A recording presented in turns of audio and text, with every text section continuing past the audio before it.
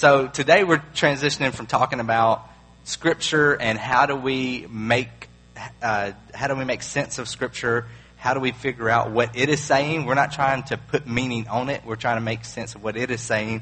And so the next few weeks we're going to be looking at some passages in Scripture that talk about what is the church. And so the reason we're doing that is there's several reasons. I think it's good for us to know who we are. That's one thing. We can better understand what our purpose is, and not just our individual purposes, but our purpose as a whole, as a congregation. And we can see where we fit in what God is doing today. So I think it's good for us to understand those things, and that's one of the reasons why we're looking at it. But another reason that I want us to look at it is because of this. I, as a pastor, part of my job is to cast vision. And if I could steal the illustration from the last few weeks and use the puzzle again, in my mind, I can kind of see somewhat of a finished picture of what I would love to see our church look like. And a lot of that goes back to what the Bible says, what is biblical. But then some of it just goes to preference and the culture that we live in and the resources that we have and different things like that kind of fill in with that. And so I can see this picture of where I would like for us to be, but it's hard to communicate what that might look like. It's hard to explain that in a 5-minute conversation. And I've been really trying to figure out, why is that hard? And I think I know some of the reasons, maybe not all the reasons. But one of the reasons is, if we're using the puzzle illustration, is we have all these pieces, and we need to figure out what makes up how we are to be the church. And so that's great, except maybe there are some pieces in this puzzle that don't even belong to this puzzle.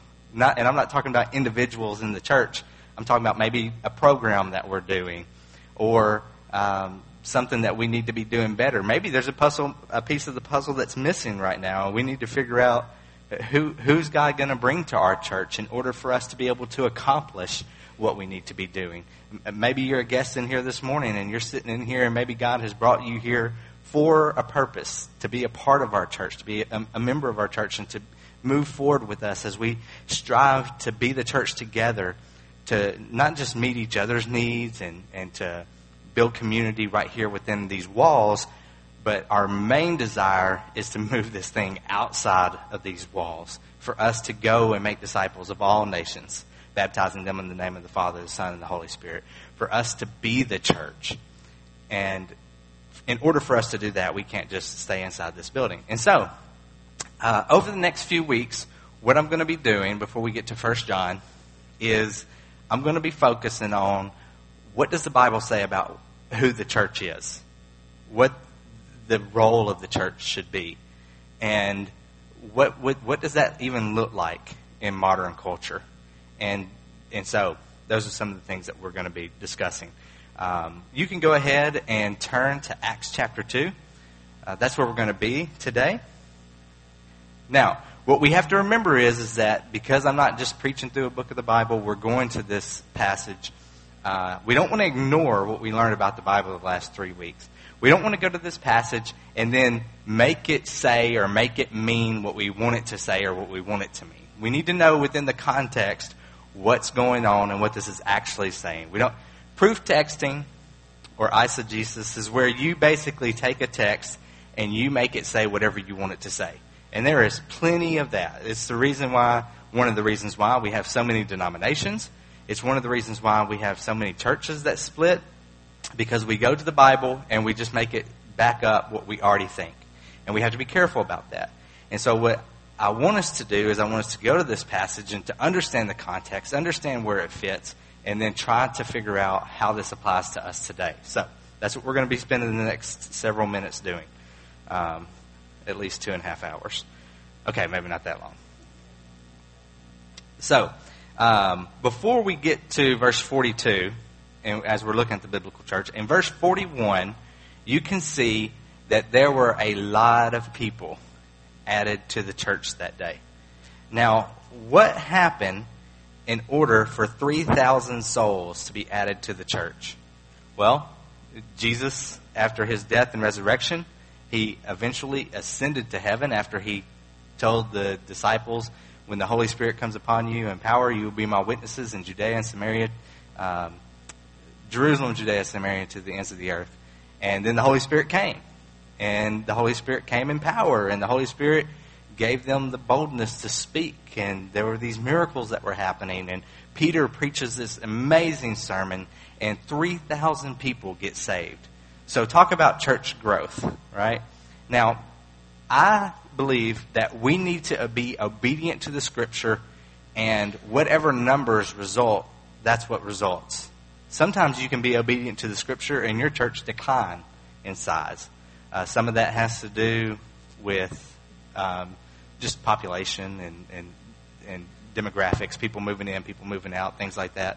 But then there might be some other spiritual reasons why that might be true. But in this case, the Holy Spirit comes, Peter's preaching this sermon, and 3,000 people get saved. We've had 19 people join the church in the last few months, and that seems incredible. 3,000 people. And we have more that have been saved here recently that you'll be learning about in the near future. And so it's exciting to see God move. It's exciting to be a part of when he's at work. And as much as we are excited about what God is doing here, imagine how the disciples must have felt in this moment when God is doing all this. And so they're trying to figure out how to be the church.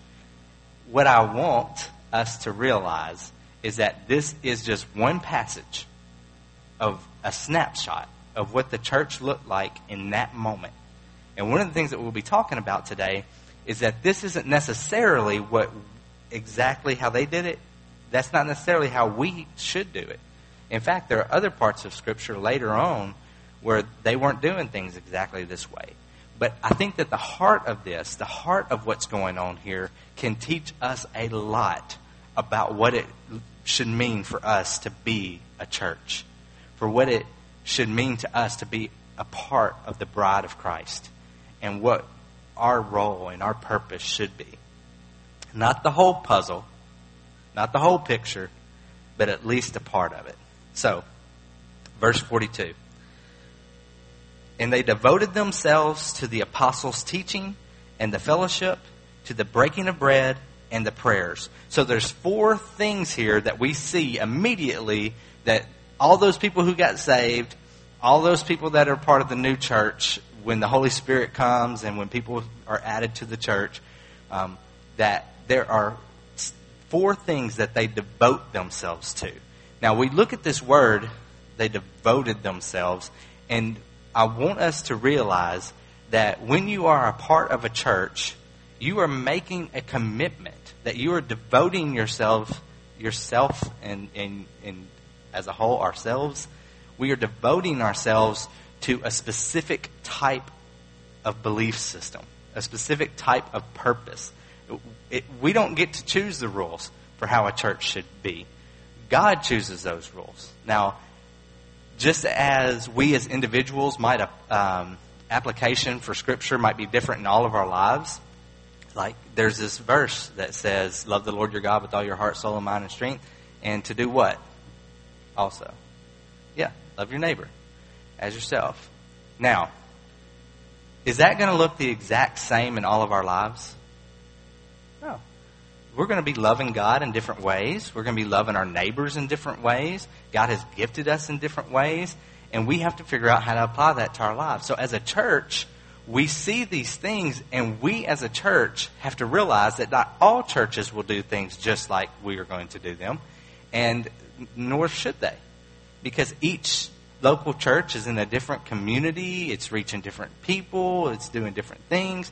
So the heart of this, the truth of this, should be apparent in every church.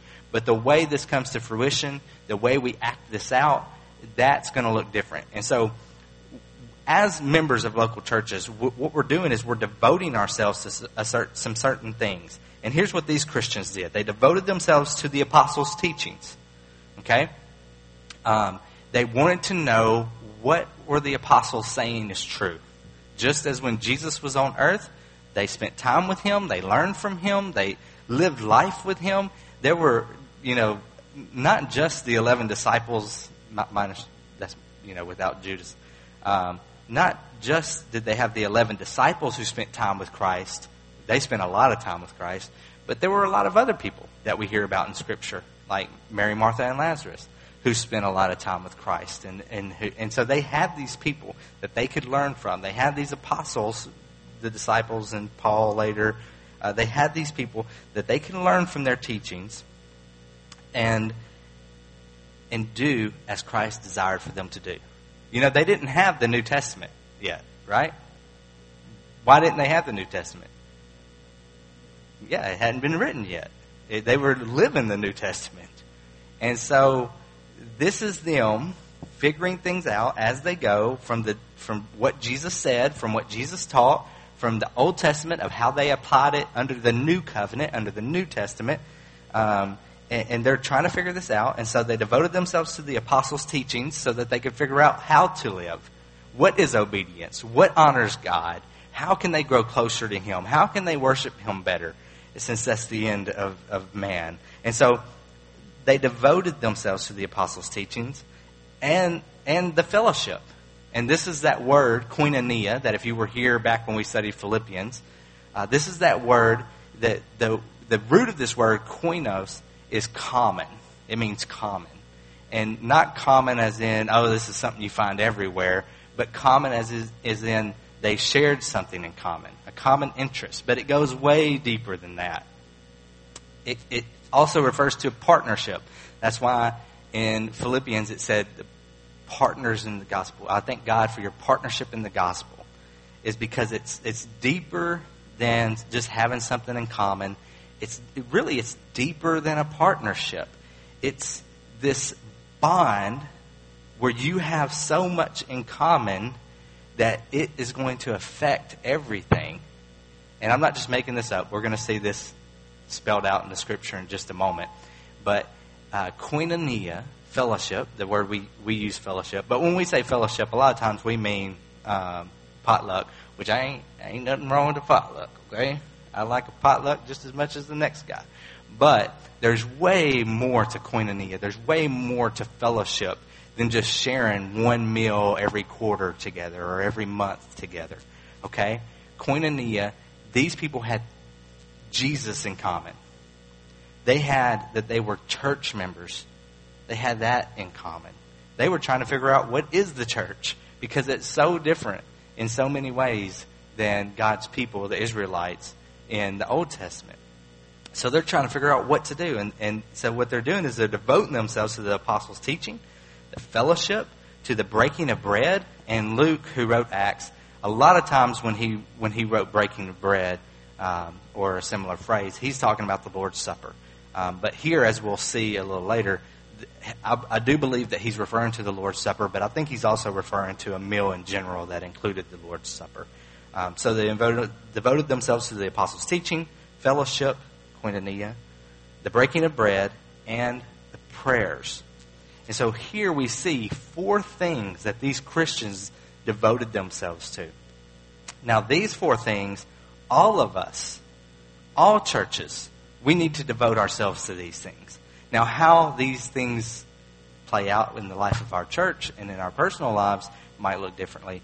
But these truths, we need to devote ourselves to the apostles' teachings. Still, we need to go to His Word, and we need to figure out what this is saying, and we need to apply it. That's what the last 3 sermons were about. We need to devote ourselves to koinonia, to fellowship. And I'm going to say a brief word about this, and this will set up some of the rest of the Scripture. But a lot of times what we consider church today is this. We say that you show up on Sunday mornings. If you're even more mature, you come on Sunday nights. And if you're a superstar, you even show up on Wednesday nights. And that is church. But that's not what church is. That's part of what's going on here.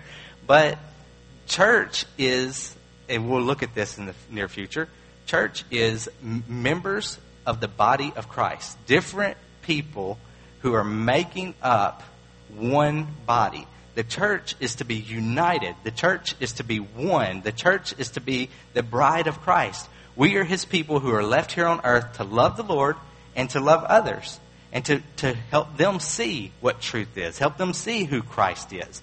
And so when we say that we're devoted to fellowship, and when we say that we're devoted to being the church, we need to understand what we're saying. Because having this building is an incredible blessing, and I'm extremely glad that we have it. But a building doesn't make us the church. If this building, God forbid, burned to the ground tomorrow, would we still be a church? Absolutely. I've been involved with a lot of churches. And I've been involved with churches who had large, nice, paid-off facilities, like this one, which is a blessing. I've been a part of church plants who had no building, and God still moved, and God still did great things. I've been in parts of the world where if you built a building and called it a church, it would be burned down and you would be killed. And so this building doesn't make us a church. So what makes us a church? What makes us a church is what we have in common. Jesus. What we have in common being that we are his. We are his followers. And we have committed to joining together, to working together, to love each other and to be the church and to treat each other with love and respect as he calls us to. But also to reach the world around us and to love the world around us. And so we need to understand what we're saying when we're calling ourselves a church. We need to understand what we need to devote ourselves to when we call ourselves a church. Because we have an idea of what church is. Depending on where we were raised, depending on what denomination in which we were raised, depending on the country, for example, that we were raised in, all of these things help us to have this image of what a church is in our mind. But my question is it biblical? Is it required? Are those things required for us to be a church? So what I would like us to do over the next few weeks is to just do this. If this is a church, and this is our image of a church, can we just take that apart, take everything down that we think we know about church, and then can we go back to the Scripture and rebuild what the Bible says is a church from what Scripture says is a church? Because there might be things that we're doing now that we don't need to be doing. And there might be things that we need to be doing that we're not doing. And to be honest, just because I have an end vision as pastor of where I would like to see our church go, I'm just one man. That doesn't mean that's where we need to end up. We as a church have to figure that out. Now, hopefully, I'm living for Christ. Hopefully, I'm spending time in His Word and in prayer. And I, as under shepherd of this church, hopefully I'm hearing from Him in a sense that from what I'm learning in His Word and from what I'm seeing in our community and in our culture, hopefully I'm coming up with a good picture of how we can be the church biblically. But it's not just my job to figure that out. It's the church's job. It's our job to figure out how we get there and how we accomplish that. And so all I'm going to ask is that whatever your preconceived idea of what a church is, if you would just take it all away. If we could just take it all away and build it back brick by brick until we make sure that every brick that is included in what we see as the church, and maybe brick is the wrong word since I don't want us to see it as a building, but brick by brick as we build it back, that we have a biblical understanding of what a church is. And where I would like to start is to know that we can be devoted to some things. The apostles' teaching, okay, His Word. To fellowship, not just eating a meal together in the gym or the fellowship hall, okay, but true koinonia, which means that we have things in common. We're living life together. When you hurt, I hurt.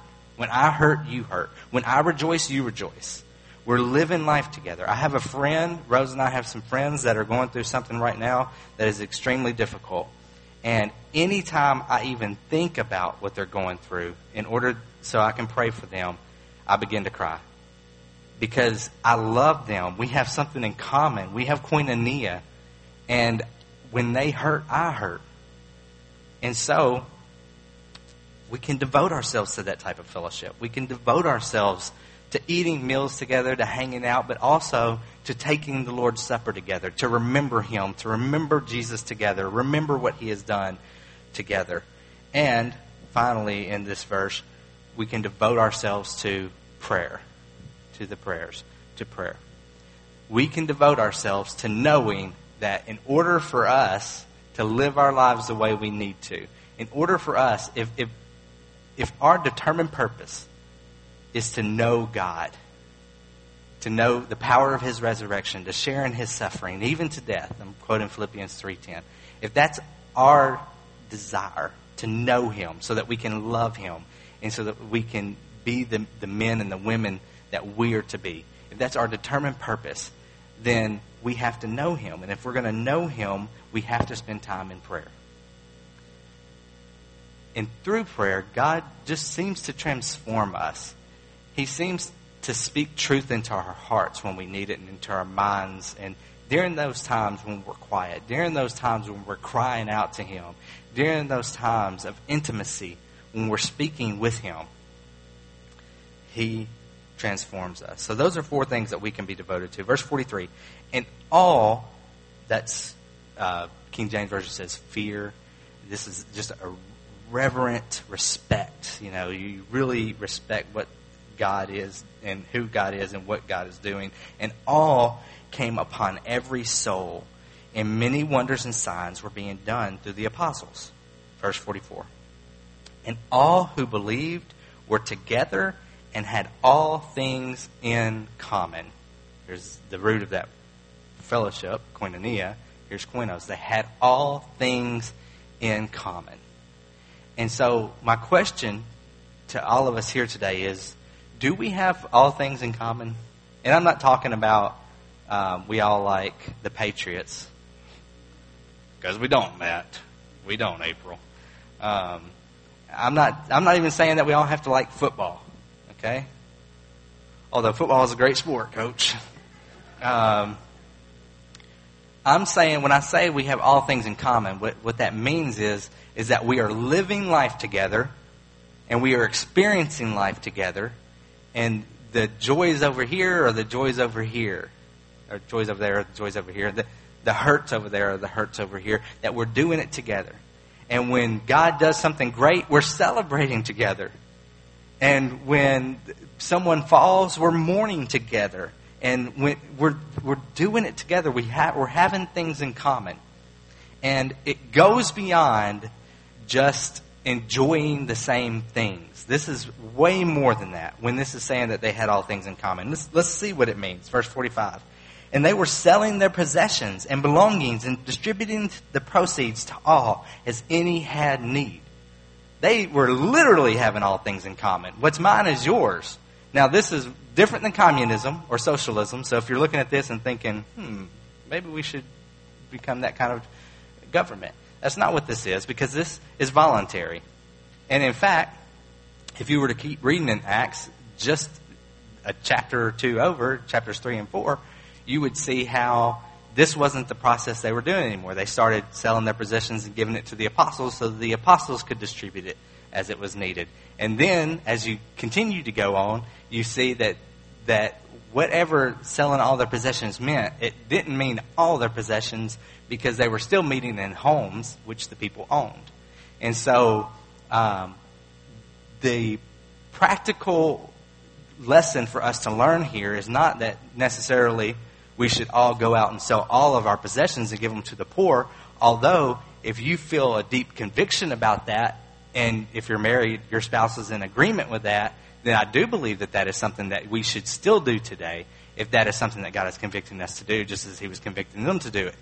But what I also want us to understand is that this is the practice that was happening right here in this passage, in this immediate moment, and that this didn't even continue later on in Scripture.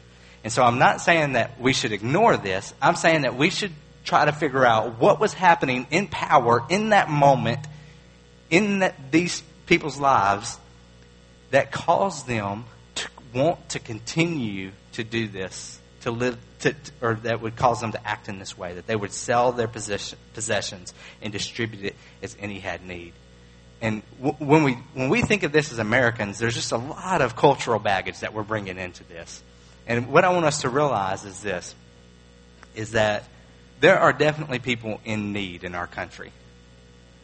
But if those people have cable and a cell phone and all these other things, then it's a different kind of need than what is described in a lot of parts of Scripture.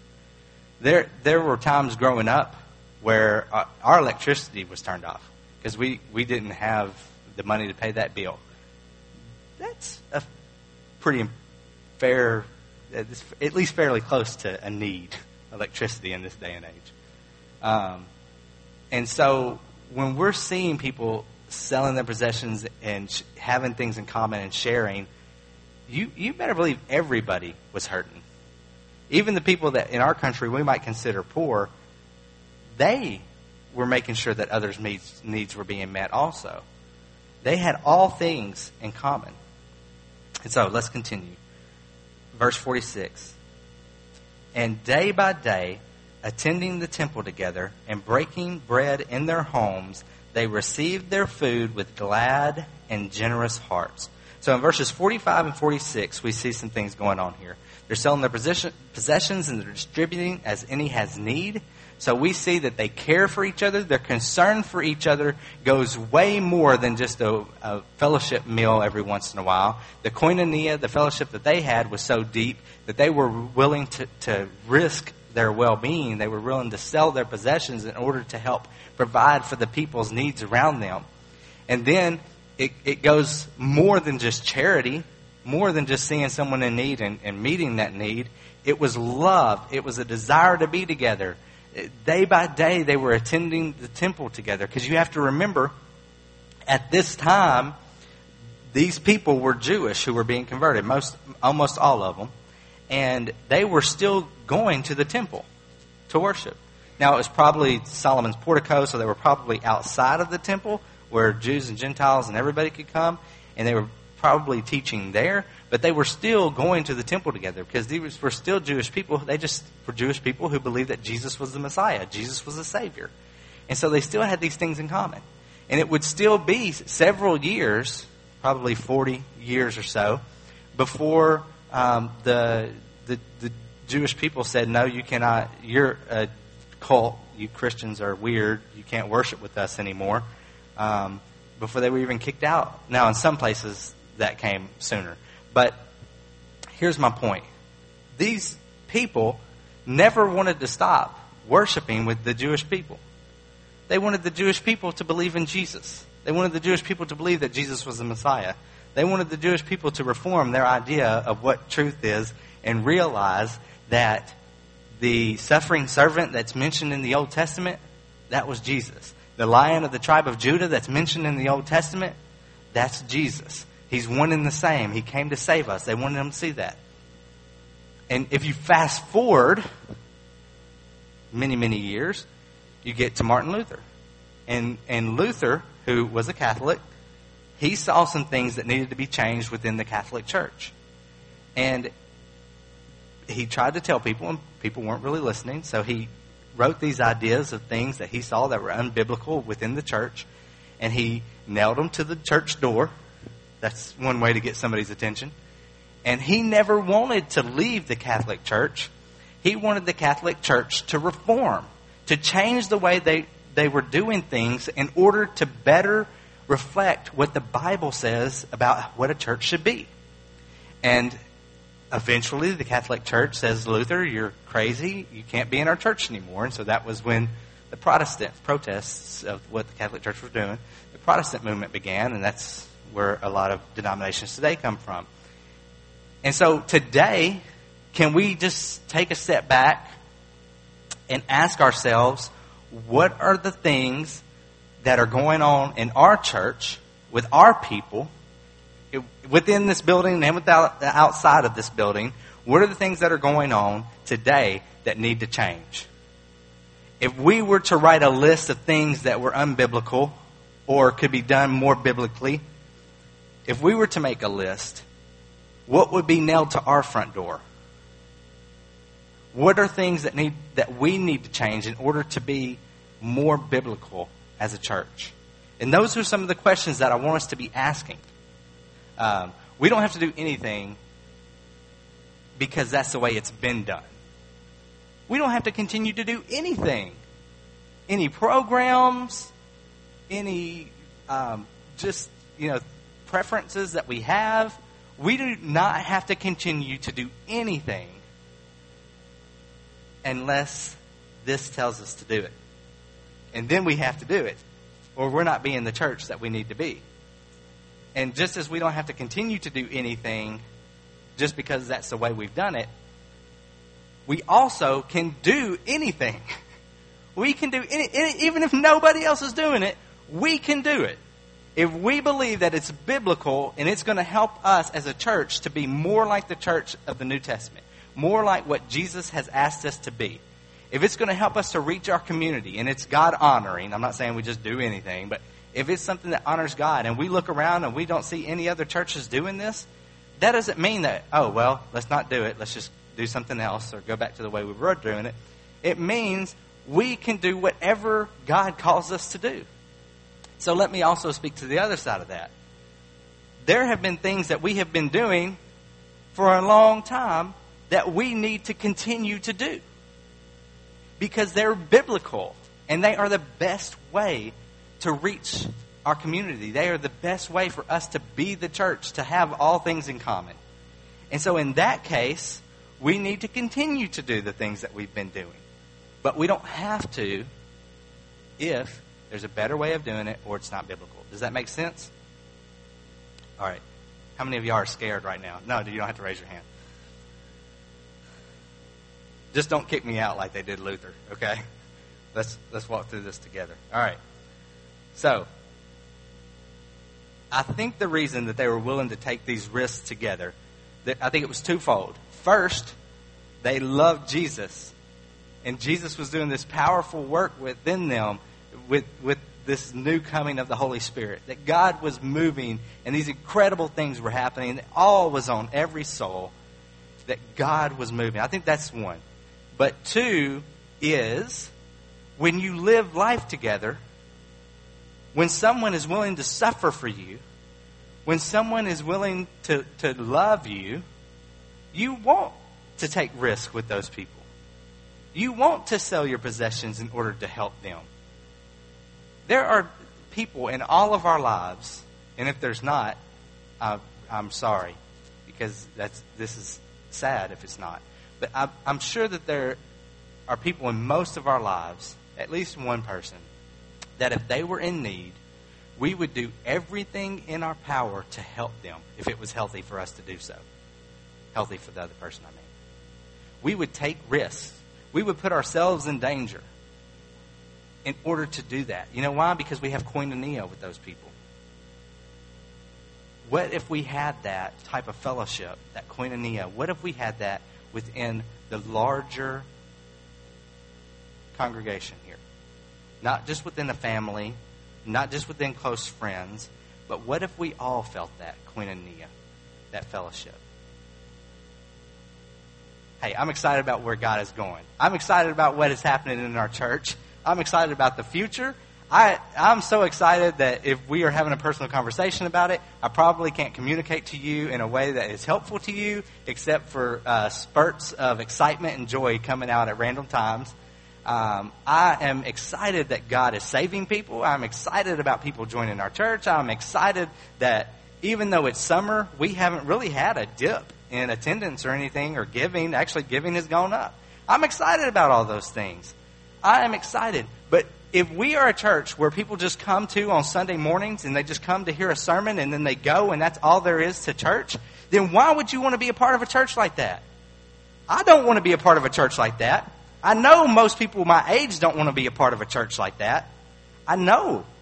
I was a collegiate minister for the last 5 to 6 years, and I saw those young people. And you know, one of their biggest complaints was what? Any guesses? The church. And we have to own that. We have to own that. And here's what I'm going to say that maybe a lot of people aren't saying. There's all these articles, and I've written them. I've had them published. There are these articles out there that talk about how we keep young people in church. How do we do that? But let me tell you, I'll just tell you how we can do it. Okay? We have koinonia.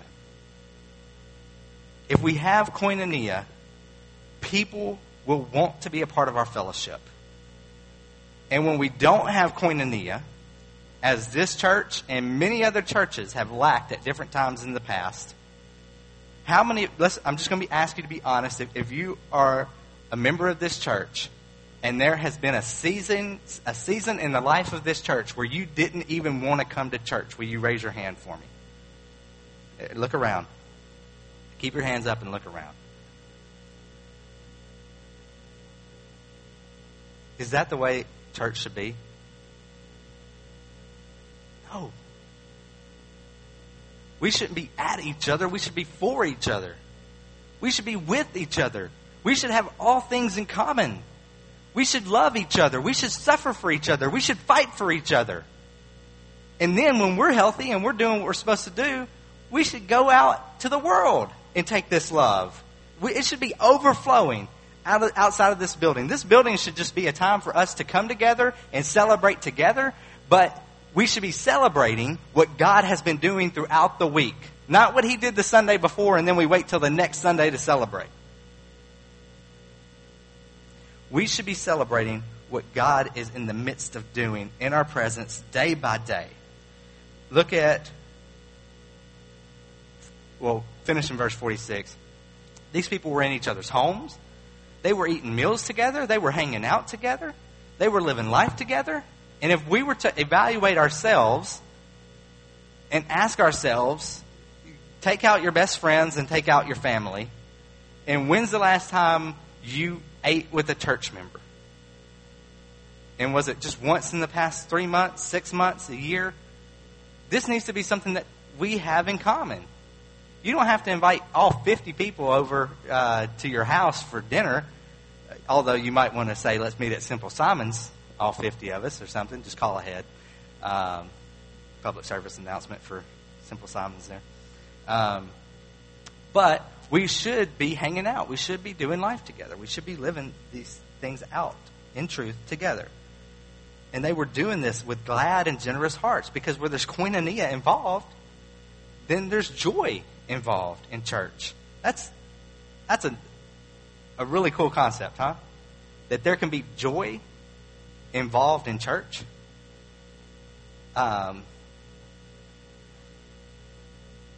Joy. Not, I raise my hand because there have been times when I've dreaded to go to church, but joy involved in church. And not just going to church, to the building, but being the church day by day. There's joy involved in that when it's done the right way. Verse 47, this is our close, our conclusion. Praising God, they were receiving the food with glad and generous hearts. Praising God, because that's our purpose as humans. That's our purpose as a church, to praise God. Praising God and having favor with all the people. Not just all the Christians. At this point, they were having favor with all the people because the people saw the way they were living their lives. The people saw the way that they were making sacrifices. And they found the people respected them for that. I do believe that even in the midst of a corrupt generation, which, by the way, if you were to read the Bible, they were in the midst of a corrupt generation too. I believe we're always in the midst of corrupt generations. But even in the midst of that, people outside of our tribe can respect what God is doing within our tribe. When we are living with koinonia, with fellowship, the biblical way, there are going to be people who are attracted to that, to our gathering, to what God is doing in us and through us. Praising God and having favor with all the people. And the Lord added to their number, day by day, those who are being saved. How many of you desire to see more people saved? More people walking with Christ? How many of you desire this church to be full? And not just this church, but all the churches in Mansfield. And not just Mansfield, but, well, I don't know, Sebastian, Scott, one of those counties. It's, we're cut in half, so it's hard to describe. But let's just say both counties having their churches full. And not just our state and not just our country, but how many of you cannot wait until a day when every knee will bow and every tongue confess that Jesus Christ is Lord? How many of you can't wait until a day where we are gathered around the throne and we can hear the singing of the saints, and that there will be people from every tribe and every tongue and every nation glorifying God? Because that's what we exist for as a church. So let's tear all the things down that we think we know about the church, and let's build it back piece by piece. And let's ask ourselves what has to be here. And let's start with that foundation. First of all, we are the church of Christ. So Jesus should be our focus. Jesus should be his teachings and what he said and how he lived, and the Holy Spirit that God sends to us. That should be the center of what we're doing. Jesus. And then our preferences of how we go about applying these things, we can build those things together. We don't have to do things a certain way. Whatever we want to do, we can do it. Okay? Together, in unity. If it's not in unity, let's not pursue that. But together, in unity, we can be the church that God has called us to be, so that we can reach this community and the surrounding communities and to the ends of the earth. So we can reach the world for Christ. Because I don't desire just to see a few people get saved in Mansfield. I desire to see us, all of us, living in fellowship together, devoted to the apostles' teaching, to the fellowship, to the breaking of bread, and to the prayers. I desire to see us all devoted to him, and I cannot wait to see what God can do through a people who are devoted to him. I cannot wait to see what God can do. He's already done it.